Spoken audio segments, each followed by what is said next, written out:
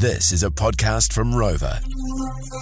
The My Morning Crew podcast. I just remember, that one time I had to humble Wolf because he didn't understand mirrors, and he started getting annoyed at the other wolf, and he started punching the mirror.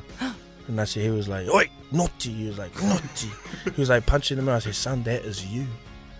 That is you." He didn't understand. That's so cute. Oh my God.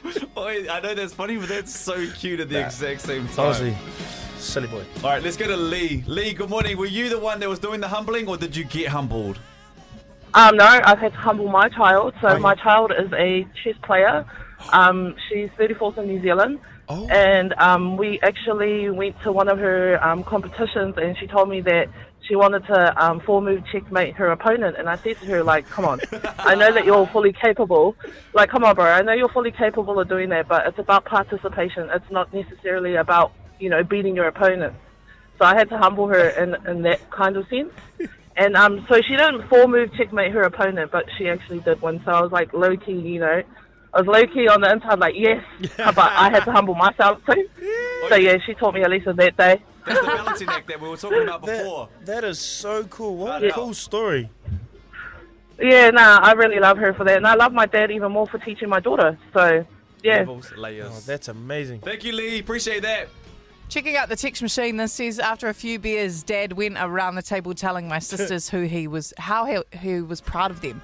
First sister got told she was going to go far and be a successful engineer. Second sister got congratulated for all her success in the media and her amazing career. Got to me and Dad told me I would hopefully marry rich. Humbled. This one says, whenever I bust out a melody around my mum, she tells me the artist gets paid to sing and I need to stick to my day job. Oh, wow. Humbled. This one says, when I was about maybe 5 years old, my parents got me a mini hoop. Me and my dad were playing some 1v1s and he let me dunk on him and I was hyped as, getting cheeky to him and everything. That was a big mistake because not only did he decide to dunk on me, but he broke my mini hoop.